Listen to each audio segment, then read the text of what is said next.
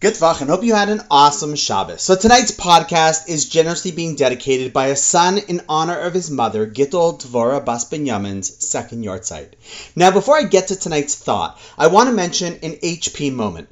HP is something we referenced all the way back in one of the podcasts in the first couple of weeks. No, HP is not referencing Hewlett-Packard, but rather to Hashgacha Pratit, or in English, higher power moment, when something clearly greater than you is orchestrating the moment. Now, we often think of these HP moments as big monumental ones, but in fact, it is just a moment where one can stop and recognize that Hashem is giving them a little whisper. And I think Hashem sent me an idea today in something that I read, which is perfect to share on this episode to commemorate this yahrzeit.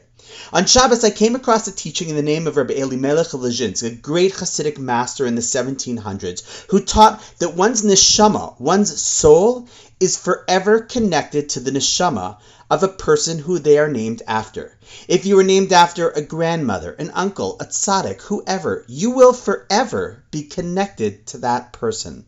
In fact, it's brought down in the Talmud, Brachot 7b, that Shema Gorem, a person's Jewish name, deeply influences their life. And in fact, that is also why, if you look at the word neshama, which is spelled nun, shin, mem, and hey, the middle of the word are the letters shin and mem, which spell shame, one's name, communicating that in essence, one's neshama is truly an expression of one's name.